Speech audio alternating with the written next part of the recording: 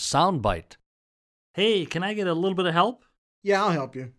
Can you give me a minute to finish this inventory? Can you tell me where to find the credit office? Go up the stairs, turn right, make an immediate left, go straight to the hallway on the right just past the elevator, and then it's the second door on the left.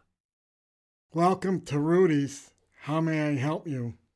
Whoa, my heavens. Every one of those service providers really stunk the place up, didn't they? I mean, really bad.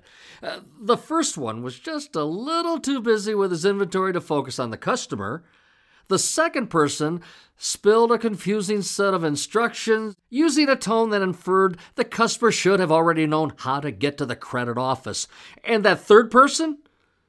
Well, maybe he was a robot. Welcome to Rudy's. How may I help you? I mean, seriously, he really sounded like a robot. Now, really, do you think all of that was purposeful?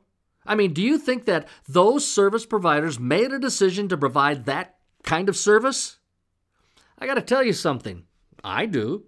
I think that all service is, in fact, purposeful. It's the result of a deliberate set of choices that the service provider and or their organizations makes. There are no accidents in service. There are no lightning strikes, so to speak.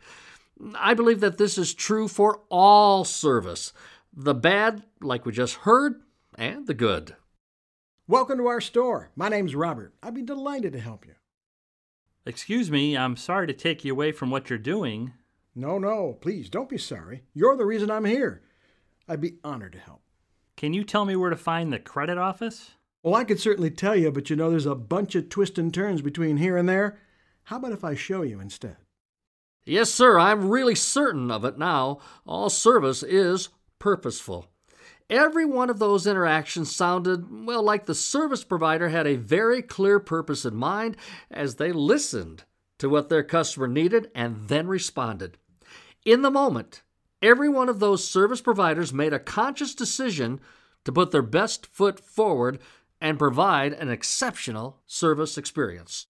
So, as a customer, I hope that you will choose to disconnect with the next bit of lousy service someone chooses to share with you. I hope that you will say without equivocation, and say it loudly, I'm as mad as hell, and I'm not going to take this anymore!